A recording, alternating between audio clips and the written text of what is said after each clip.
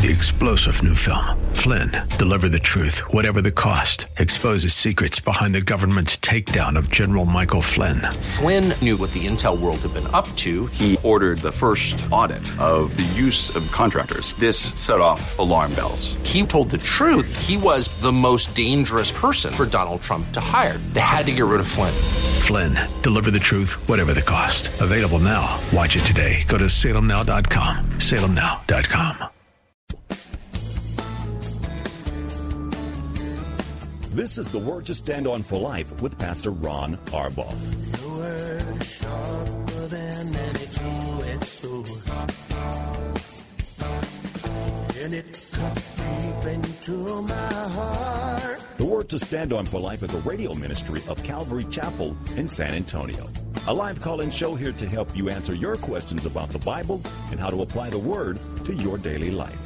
For more information on Calvary Chapel, visit our website, calvarysa.com. Get your Bible questions ready and call in now to 210-340-9585. It's The Word to Stand On for Life with Pastor Ron Arbaugh. Keep us down in a solid ground. Word to stand on.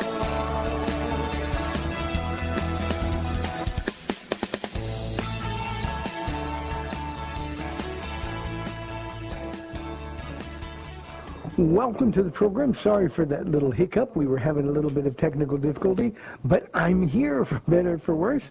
I am Pastor Ron Arbaugh from Calvary Chapel in San Antonio, Texas, and you are listening to The Word to Stand On for Life, a program dedicated to taking your phone calls and answering your Bible questions. All you have to do is call us.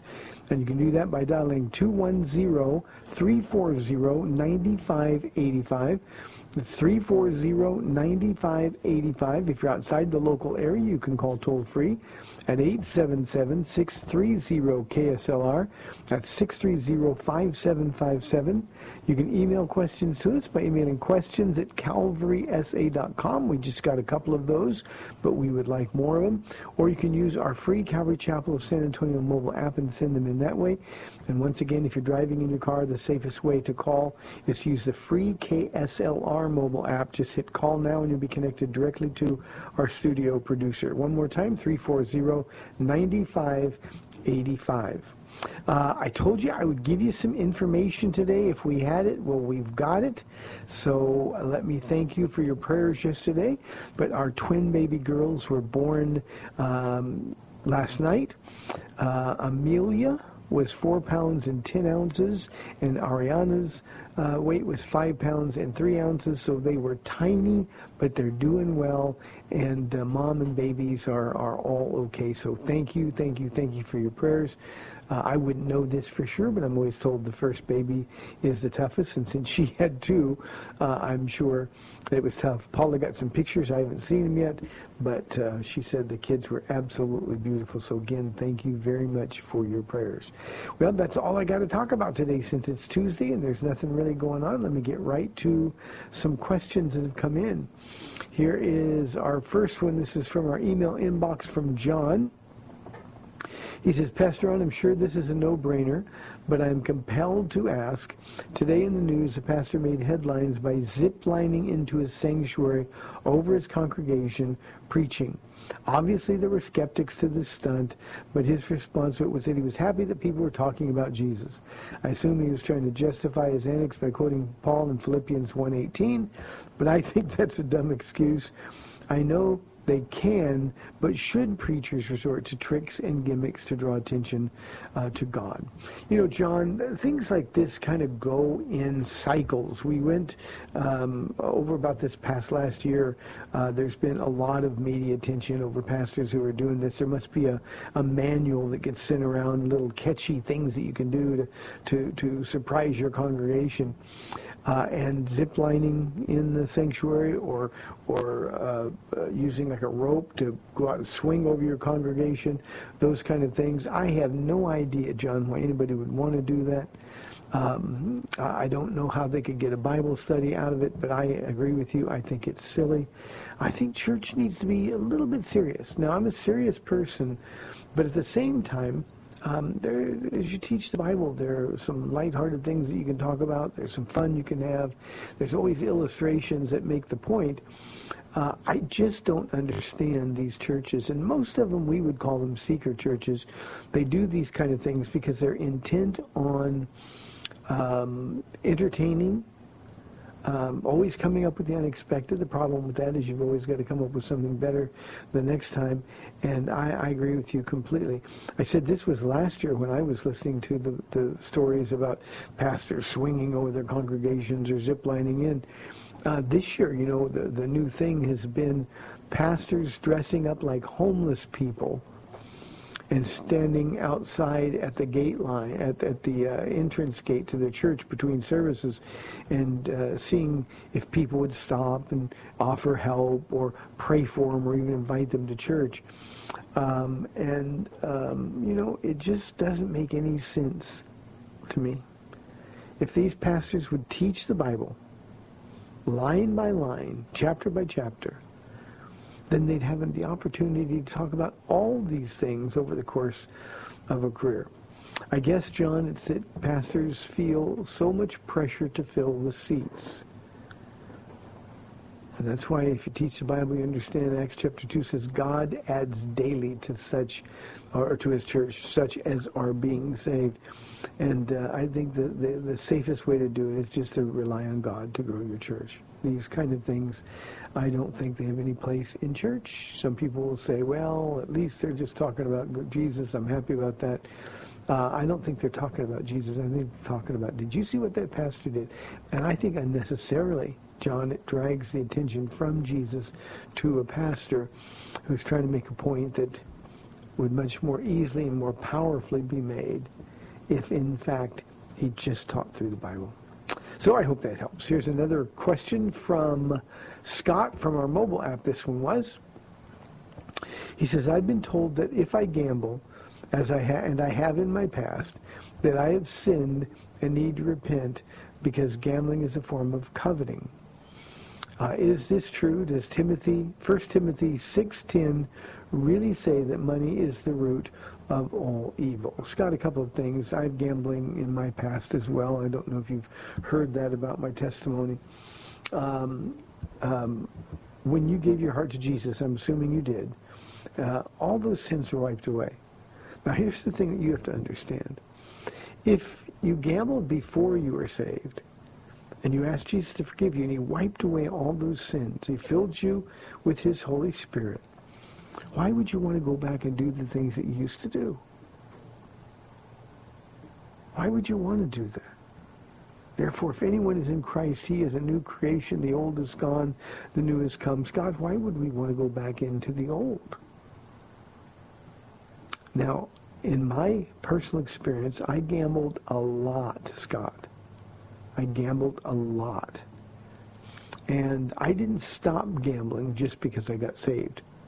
I didn't understand the Bible, hadn't even opened it at that point.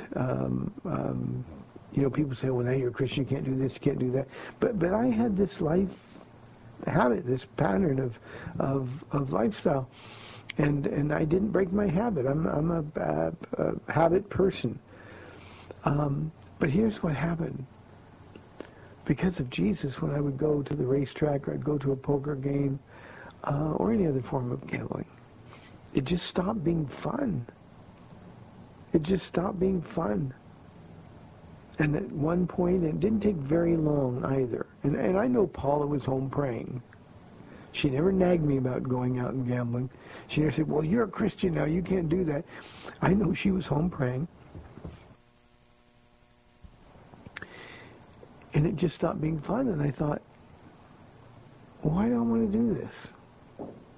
If I'm not enjoying it, I knew I once did, but I'm not enjoying it now. What's the point? So, Scott, that's the biggest question that you have to answer. If you've still got a desire to gamble, you really need to think about it. Now, I also need to be honest and say that gambling in and of itself is not a sin. The Bible doesn't say so. Just like I'd like to say that drinking alcohol at all is a sin, I can. It says being drunk is a sin. So if somebody plays a lottery or somebody plays in a card game, I can't say, well, you're in sin, you need to repent. But I would want people to think about the motives for doing so. I don't think gambling is necessarily a form of coveting. But I think many times coveting money, lusting for money, is sort of behind the reason we want to gamble. So be really, really careful. If you love money, and by the way, 1 Timothy 6:10 doesn't say that money is the root of all evil. It says that the love of money is the root of all evil. So if you love money, you're going to make decisions to get that money. And those decisions are going to be motivated by ungodly desires, and you're going to find yourself in real, real trouble. Scott, I haven't gambled and I used to own racehorses and traveled all over the country watching the horses run or going to different tracks. I used to go to Las Vegas on a noon or lunch hour plane ride just because I wanted the action. But after being saved for about 6 months, I haven't gambled since then. And I have no desire to gamble because if I gambled and I started getting into the action, I'd have to leave Jesus behind. That's what my flesh did, and it stole so much from our lives, mine and Paula's. I just don't want to go back there again. My life is now full and rich. So be careful, Scott. Gambling is a really, really dangerous thing to do. Okay, let me go to the next question. Here is a question from Rachel. She says, how can we know that we're filled by the Holy Spirit, and what gifts would we be given if we are? Now, Rachel, I'm going to assume that what you're asking is if you're filled with the Holy Spirit, you're going to speak in tongues. Not necessarily so. You might, but it isn't necessary that you speak in tongues. If you're in a church that says that speaking in tongues is the sign that you're filled with the Spirit, they're missing the point altogether, because the sign, and there's only one, is love. How can you know you're filled by the Holy Spirit? It's simple. Do you love God? And do you love God's people? Do you have a heart that longs for unsaved people? You know, Rachel, when I gave my heart to Christ 28 years ago in February, I'd stare at people. I want to kind of get a look into their eyes. I want to decide, well, do they look saved? Because I wanted to tell them about Jesus. That's how I knew I was filled by the Spirit. If somebody was going to go to hell, it broke my heart. So love is the, and I say that with emphasis, because it is the proof that you're filled with the Holy Spirit. It doesn't matter what other gifts you've got. You're not filled with the power of the Holy Spirit if there's no love. And if we remember that, we'll always have the ability to measure whether or not this is our flesh or this is the power of God working in and through our flesh. Now, in terms of other gifts, whatever gifts God has for you, those are the gifts that you'd want to exercise, that you'd want to walk in by faith. And if you want the gift of tongues, Rachel, then ask for it. God will give it to you. And begin walking in it. You know, a lot of times we think when we get these gifts that it's just going to overwhelm us like it did in the book of Acts chapter 2. Which, remember, that was a sign gift. There was more than tongues. There was cloven tongues of fire, as well as sound of a mighty rushing wind. That doesn't happen now. That was one-time only experience. So if you want tongues, ask him. Why would he withhold it from you if it's a gift that will help you in your personal relationship with God? So just ask and then start using it. People say, well, that's just weird because I never know whether it's me or the devil. That's because the devil is right there telling you. But tongues are a wonderful gift. The least of all of the gifts, because it's the only vertical gift. It's one that's private between you and God. But nonetheless, it is for the edifying of the relationship between you and Jesus. Is there any conceivable way that he wouldn't give you that gift of tongues? It's not the Acts chapter 2 gift of tongues. It's a gift designed for one thing and one thing only, that you could communicate in the power of the Spirit just between you and God in a manner that bypasses your ability to understand. And that requires faith. So you receive it by faith, you exercise it in faith, and pretty soon you'll be speaking in tongues without thinking about it. By the way, it's not something that you are compelled to do. There'll just be times when you'll know it's the right thing to do and you'll speak in tongues. It'll be alone, just you and Jesus, but it'll be a great thing. So Rachel, I hope that answers your two questions. Love is the way we know, and tongues is just one of the gifts that we can get. 340-9585. We love your live calls. Here is a question from Henry. He says, Pastor Ron, can you talk about Christians and New Year's resolutions? Henry, you know I do that every year here at Calvary Chapel as we get closer to the new year. I'm not a fan of New Year's resolutions. A resolution by nature is a I will do this or I will not do this kind of thing. I'm going to start doing it. I'm going to stop doing it. It can be anything from reading the Bible to getting healthy, losing weight. I would stop this sinful. We ought to do that anyway. But here's the problem with resolutions. We don't keep them. And so when those desires are in your heart, take those things before the Lord.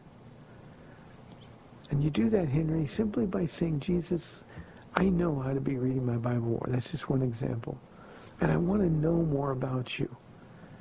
And then discipline yourself to do it. Make the decision to do it. Exercise the discipline to do it. And then let God pour out his Holy Spirit in terms of revealing more of himself to you. If it's a resolution like losing weight, examine your heart. Why do you want to lose weight? Is the motive to honor God, to be healthy enough to serve God? Or is it just to look better? Well, power from God is available to help if you're going to use your newfound health to serve God. Now, one of the benefits of that is that you're going to look better maybe. But remember, God cares nothing about how we look. But he cares everything about what's in our hearts. So I'm not a fan of New Year's resolutions. I tell our church every year that we have more won't power than willpower. I go to the gym, and every year, this is the time of year when people are starting to think about, well, next year I'm going to get healthy, I'm going to start working out. And the people buy all kinds of new gym clothes. They get all excited about it. And then a month goes by and you don't see them for the rest of the year. So just do your best before God. The things that he's put in your heart to change, just take them before the Lord and be honest and say, Jesus, I don't have the ability to do these things. But I know I need to and I want to. So help me, Lord, to honor you. Then you do your part. And that's resolve. Decide. Be disciplined enough to do those things. Be careful about falling into old habit patterns. Just be on guard. Be with Jesus every day, Henry. And your new year will be a great year. One of the things I usually say at that meeting is that I want the next year, whatever the year that we're coming up on, I want the next year to be your most Jesus year ever. If that's what you want, then here's the way to do it. So I'll be doing that message, Henry, sometime in the last week of December, and I'll announce it here on the program, so maybe you can tune in at calvarysa.com and watch it. Here is a question from Valerie. She says, why do you think Judas betrayed Jesus? Did he know who Jesus was? Valerie, he knew exactly who he was.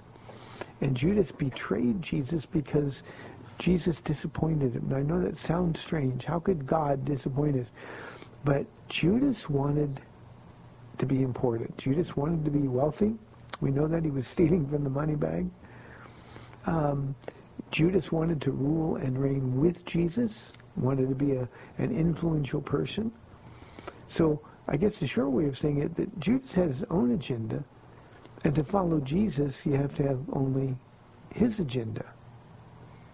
And Judas was unwilling to sacrifice the things that his flesh wanted for the honor and privilege of walking with Jesus. Now, this is the most stunning betrayal in the history of the world, in my opinion.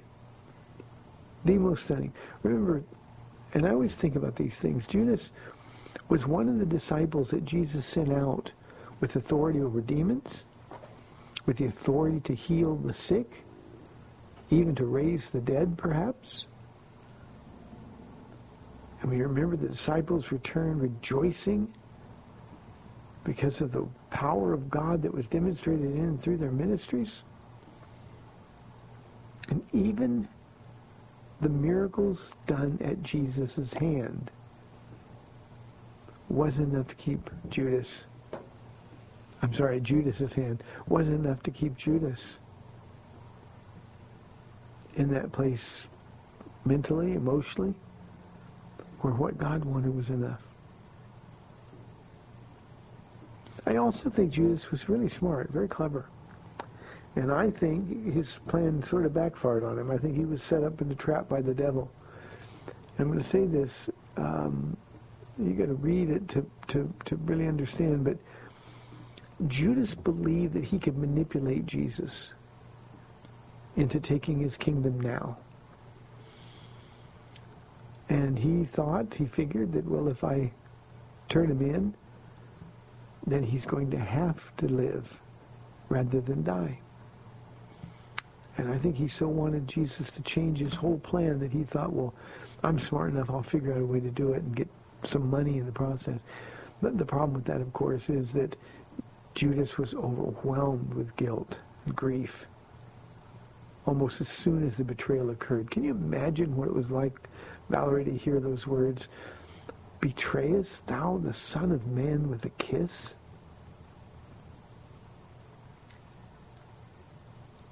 Or earlier, when he was dipping the bread in the dip. And he looked at Jesus and said, Lord, is it I? And Jesus said, what you do, do quickly. Can you imagine the sense of betrayal that Judas experienced there? He believed him. He knew who he was.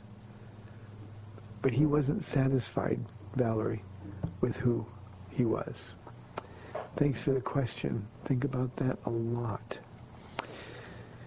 Here is an anonymous question. Is it okay to pray with Mormons or Muslims? What would you possibly have to pray with them about? That's the question you have to answer, anonymous. What would you possibly have to pray with them about? Their God is not really God, certainly not the God that you're talking about. So the only prayer I would pray with a Mormon or a Muslim or any other religious person, for that matter, would be this one. Jesus, open his or her eyes, open their heart, and save them, O God, by revealing who you really are. Now, if that's the content of your prayer, anonymous, they're probably not going to ask you to pray many more times. But understand that they have no access to God, not the access that you have. They can say God. Mormons will say Jesus. But it's not the same Jesus. They are cut off from God If you're talking about a setting where people of different religions are getting together, the world likes to believe that ecumenical approach works. I call it the kumbaya moment. But the truth of the matter is, there is no value at all in going to a multi-faith prayer service and joining in prayer with people who don't know the one that they need to pray to. It's one of those things in this world that we're convinced is a good thing. Reach out to other religions. Be generous as you approach them. They need to hear about Jesus.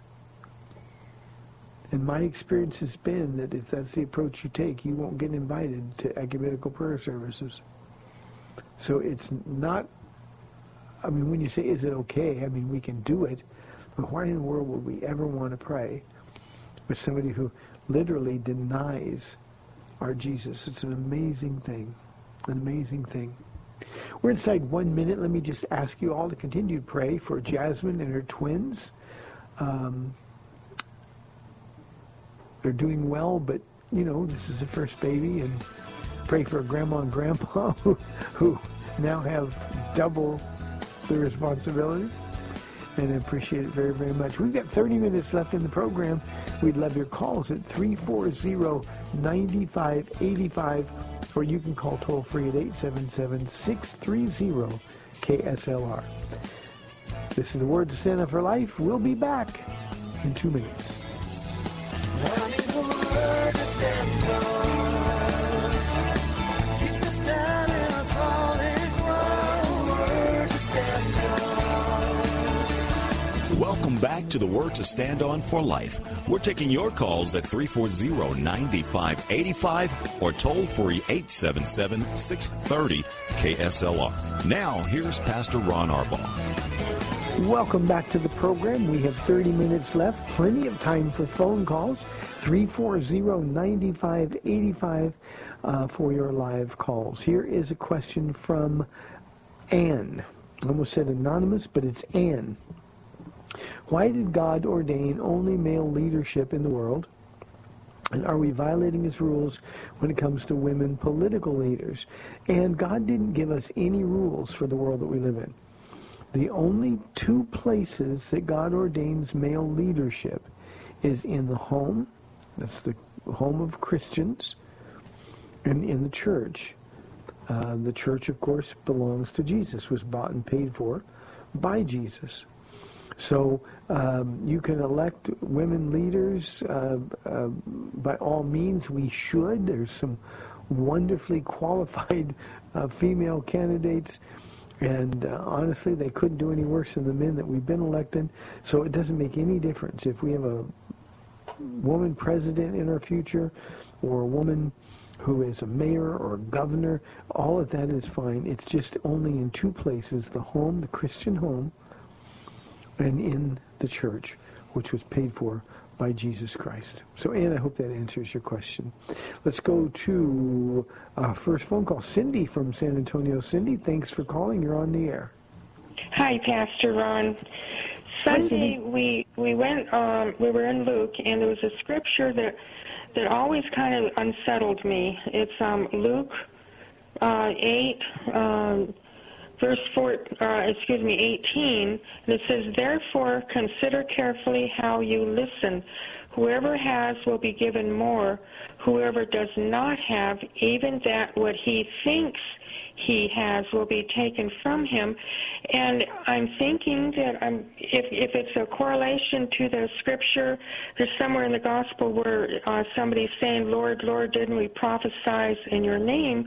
And he says, "Get away from me, I never knew you." And I'm thinking, I'm sure this will ruffle a lot of feathers, but you know, I'm wondering if he's talking about the Muslims and the Buddhists and the Unitarians and the Mormons and all these religions who really think that they have knowledge of God, but they really don't, because it says even what he thinks he has will be taken away from him. So I'll listen to your comment on the radio. Bye. Thank you, Cindy. Appreciate the phone call.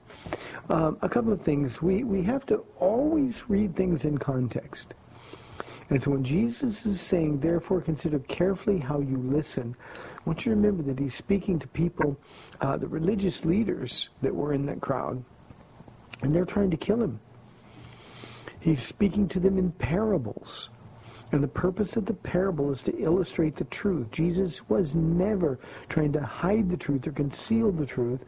He was illustrating the truth. It would be like me making a point and using a very familiar illustration to be so everybody would say, oh yeah, I get it now. So Jesus is telling, be careful how you listen. And then he says this, whoever has will be given more. Whoever has what? Whoever has ears to hear.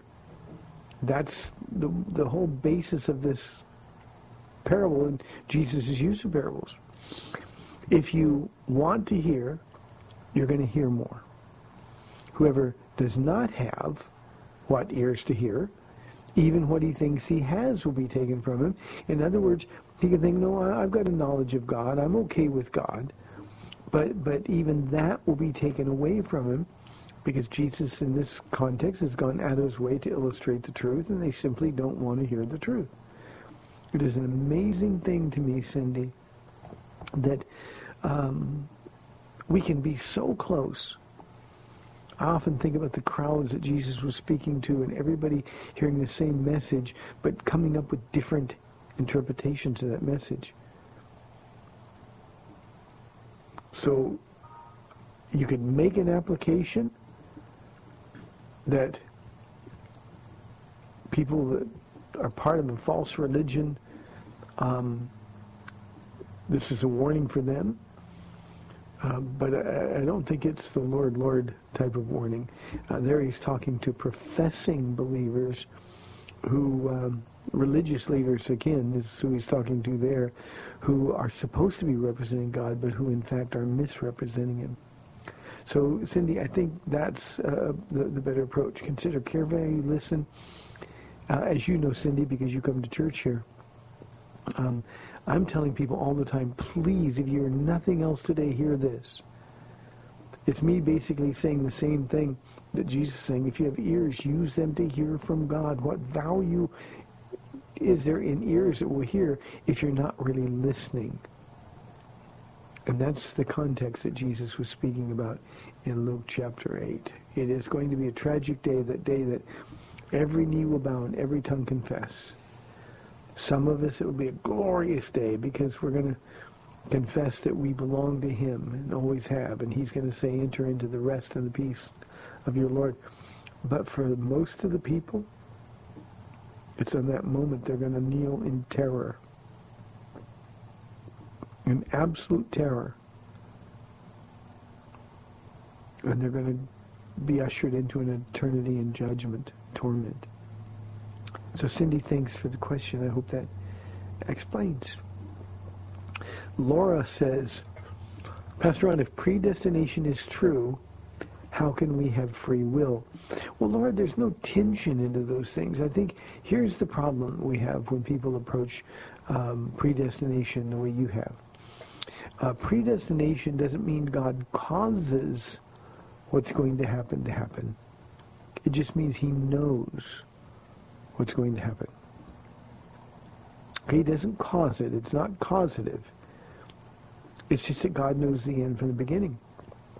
He knows the end of my life as well as he knew the beginning of it. And it didn't matter whether I lived it or not.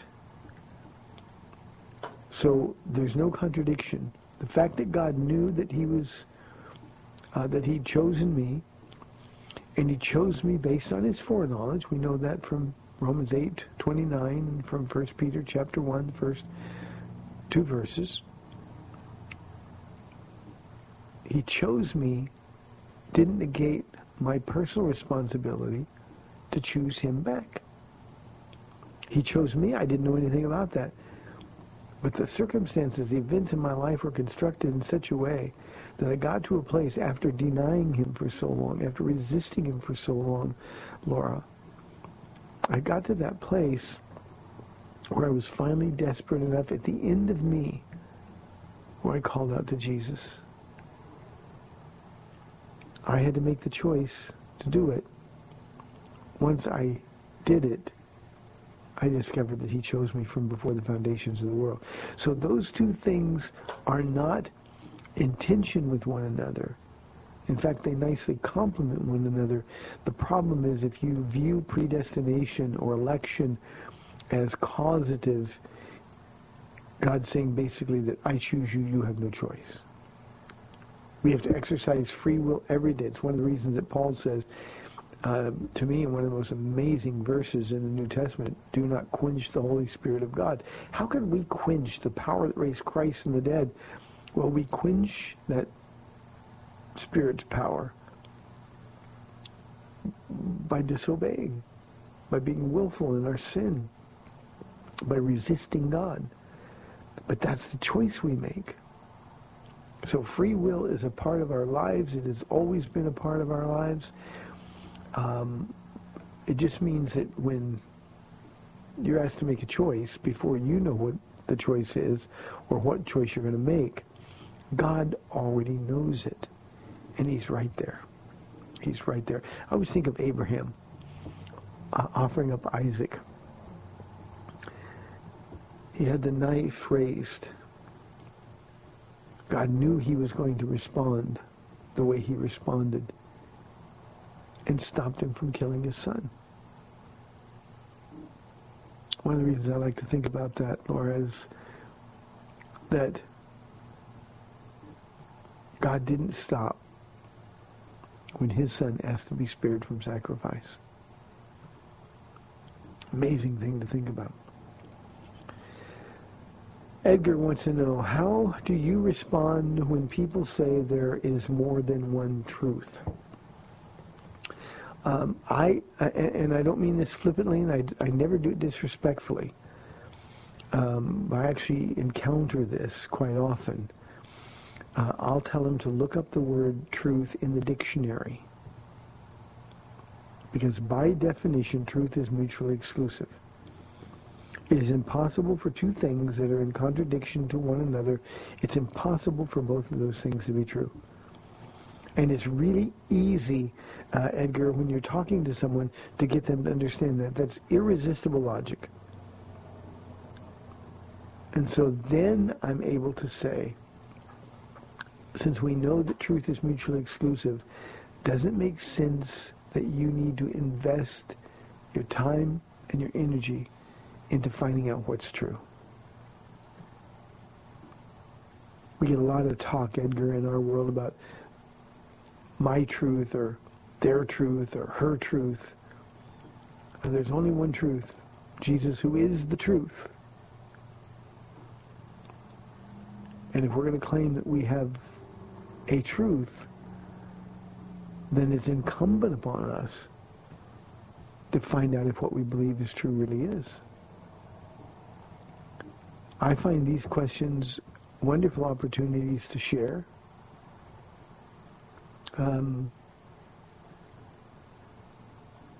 I appeal to logic rather than emotion. And like I said earlier, it's irresistible logic. So just don't get angry. Don't get frustrated. Just ask them to explain themselves. If I turn to my right, is it true only that I'm going to my right, or am I also going to my left? And people say, well, you're going to your right. But what if my truth is something different?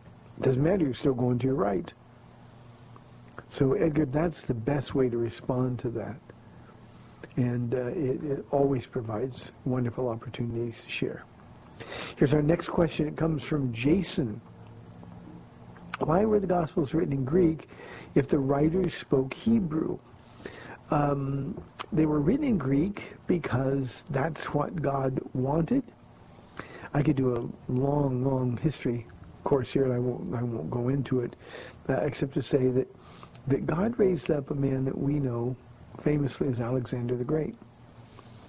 The man had such an ego and such an intellect that God chose him, and he wanted to conquer all of the known worlds. And if he was going to conquer all of the known worlds, then it made sense to him that he had to create a language that could be communicated to the whole world. And we know it now, it's common Koine Greek, Alexander, who was brilliant, invented the language, anticipating that he would conquer the world. And he wanted to unite the world under that language.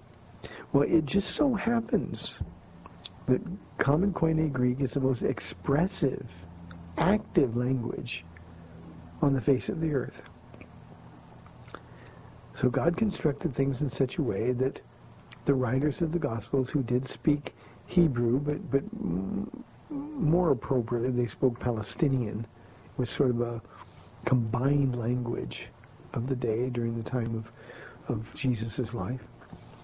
So Jesus spoke Palestinian. Some Bible translations say he said in Aramaic, but it's neither pure Aramaic nor pure Hebrew.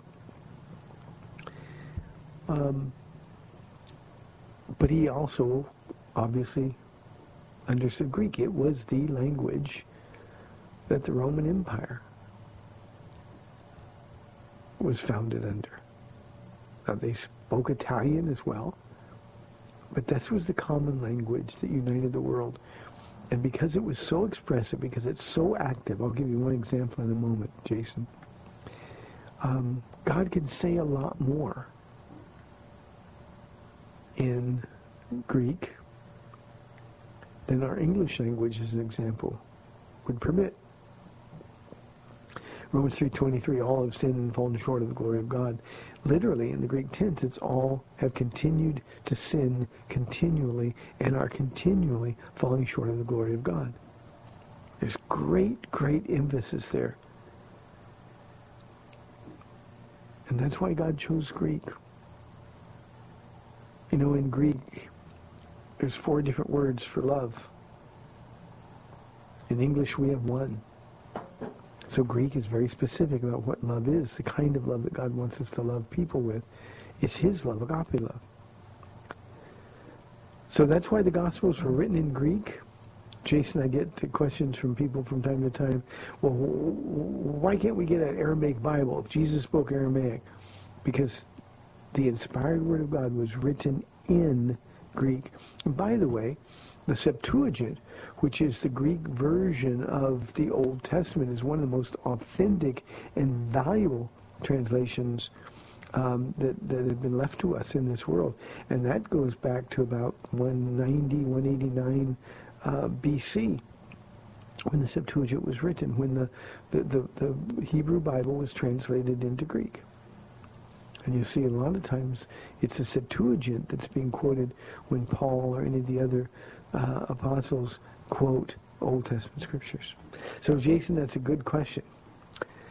340-9585. Here is an anonymous question. He says, this may seem like a weird question, Pastor Ron. And it is. His question is, do you have personal security? Anonymous, I have a joke around here that I have a personal insecurity team.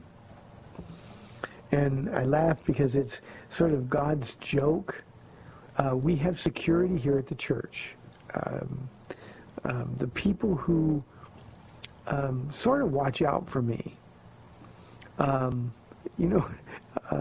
if any of you are listening, please, I don't mean anything personal by this, but these aren't the guys you'd see in a Mr. Universe bodybuilding contest. These aren't really strong, buff guys. These are guys who just are there to help me. So it's not a personal security. I am not afraid for my personal safety, because we have a lot of people that we are interested in loving and protecting. We have security precautions like every church and every public organization ought to. But honestly, Anonymous, the truth is that we don't have to, we just don't worry about it very much. So it's certainly not a focus of anything we do here. Now, if you're asking this question and you've been to Calvary Chapel and you've seen people around me, I'm visually impaired. And so I have no depth perception, and I can't, I fall down sometimes. And so I've got a guy who helps me off the stage, because it would be really embarrassing to fall doing that. I don't walk around the stage because I'd bump into microphones and things like that. So you may have seen a person, if that's the genesis of your question. I have people that help me because I don't see well, and but really my personal security is not an issue at all. I always feel a little uncomfortable around pastors who are surrounded by these big buff security guards. Here's a question from Peter. He says, how can I reconcile a loving God with the terrible mass killings in the Old Testament? All of the murders, or not murders, but all of the killing in war are acts of judgment. When Joshua and the troops go into the land of Canaan for 7 years, they were taking over the land, and you did that by war. But God was judging. Now, this is a just, holy God who is using Joshua and the troops of Israel as instruments of judgment, just as he was righteous when he called the troops of Babylon or the troops of Assyria to judge his people for their sin. God is always righteous in judgment, Peter. So God's not angry with them, except insofar as they've sinned and rebelled against God, but he's been patient with them. And in many cases, for more than 400 years, the people turned away from God and rejected any information about God and mistreated God's people in the process. Well, at some point, everybody falls into judgment. So this wasn't just Joshua going in and randomly killing people. This was a righteous war, bringing the judgment of God down on the enemies of God. And that's why he was told to kill men, women, and children. Now people say, well, how could a loving God commit genocide? How could a loving God kill women and children as well? Well, the women, the adults, were complicit in the sin. They too were being judged. But let's talk about the children for a moment. You remember in the prophet Jonah, when Jonah was mad at the end of the book because God spared the people. Jonah preached repentance, they did. He was mad because he proclaimed judgment first. Jonah had. And God said, Jonah, what's it to you if I withhold judgment? What if I have 120,000 who don't know their right hand from their left hand? And he was talking about kids. And he was going to be patient with them. Well, in the same way, in the wars in Canaan, as an example, when children died before they were accountable for their behavior, they'd go to heaven.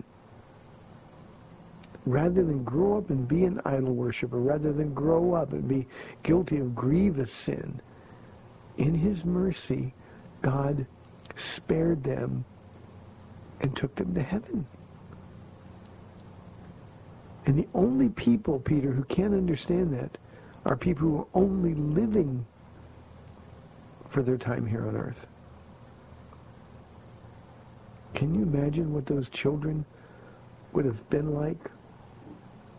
Or how they would have responded when Jesus said, welcome to my home, now you're home. So always look for his mercy. One other thought, Peter. The New Testament loving Jesus is the same God. All you have to do is go to Revelation chapter 19, when he returns to judge this world once and for all. On his thigh and on his robe are written the King of Kings and Lord of Lords. But his robe is drenched in the blood of his enemies, and he destroys them all with a word. And the blood runs throughout the whole of Israel. 5 feet high, a river of blood. And that's Jesus, just holy God, who's bringing judgment again. In fact, the whole 7-year period of the Great Tribulation is a righteous judgment upon people. So that's the way you reconcile a loving God. This is the God who gave his only Son that we might believe and not perish. Last question for today. This one is from Andy. God is jealous, but being jealous is a sin. Why would God be jealous of anyone? Andy, God is jealous, but not like human jealousy. Jealousy is a bad fruit of the spirit, of the flesh rather, and we know jealousy is a bad thing. But God is not jealous of us; He's jealous for us. And just as an example, if I was to do something that would change my life, just say, okay, I'm done with this Jesus thing, I'm going to go follow this other religion, he would be jealous. But it's because he's jealous for me. And the difference between being jealous of and jealous for somebody is infinite. And when God is jealous for you, it simply means that he's got your life in his hands and he can lead and guide and direct your steps because he wants you to experience the fullness of joy. The fullness of joy that he knows is available to you, rather than miss out on it because you made bad choices. So I love the fact that God is jealous for me. I love the fact that he prepares a path before me and directs my steps. He doesn't take away my free will, but he directs my steps so that I stay on that path. Ephesians 2:10. And when I stay on that path, Andy, then Jesus and I are walking together and we can walk through anything. And then when you look into those eyes of Jesus and you see that smile on his face, then you know beyond any doubt that him being jealous for you was the best thing that ever happened to you. So Andy, I hope that makes sense to you. Not jealousy like you get jealous of someone, but this is jealousy of a completely perfect, holy, and righteous God. Hey, thanks for tuning in today. Phone calls were quiet, but we'd love to hear you tomorrow. I'll be back, Lord willing, at 4 o'clock on AM 630 The Word. May the Lord bless you and keep you. Have a wonderful evening in the Lord. We'll see you tomorrow. God bless. Thanks for spending this time with Calvary Chapel's The Word to Stand On for Life with Pastor Ron Arbaugh. The Word to Stand On for Life is on every weekday afternoon at 4, and Pastor Ron invites you to find out more about Calvary Chapel at calvarysa.com. The Word to Stand On for Life was sponsored by Calvary Chapel of San Antonio.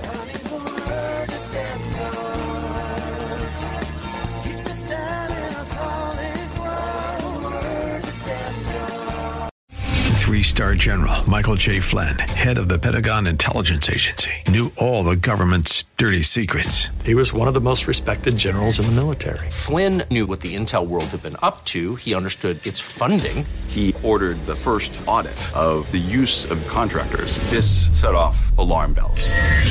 The explosive new documentary, Flynn, Deliver the Truth, Whatever the Cost, uncovers the facts behind this scandal. Flynn told the truth. He was the most dangerous person for Donald Trump to hire. I find out the worst enemy that I'm going to face in my life is right here in America. They took my assessment and they wanted me to change it. And I was like, I'm not changing it. They had to get rid of Flynn. With in-depth interviews, archival footage, and never-before-seen personal records of the man behind the headlines. I just felt like I was drowning. Flynn, Deliver the Truth, Whatever the Cost. Available now. Watch it today. Go to salemnow.com. salemnow.com.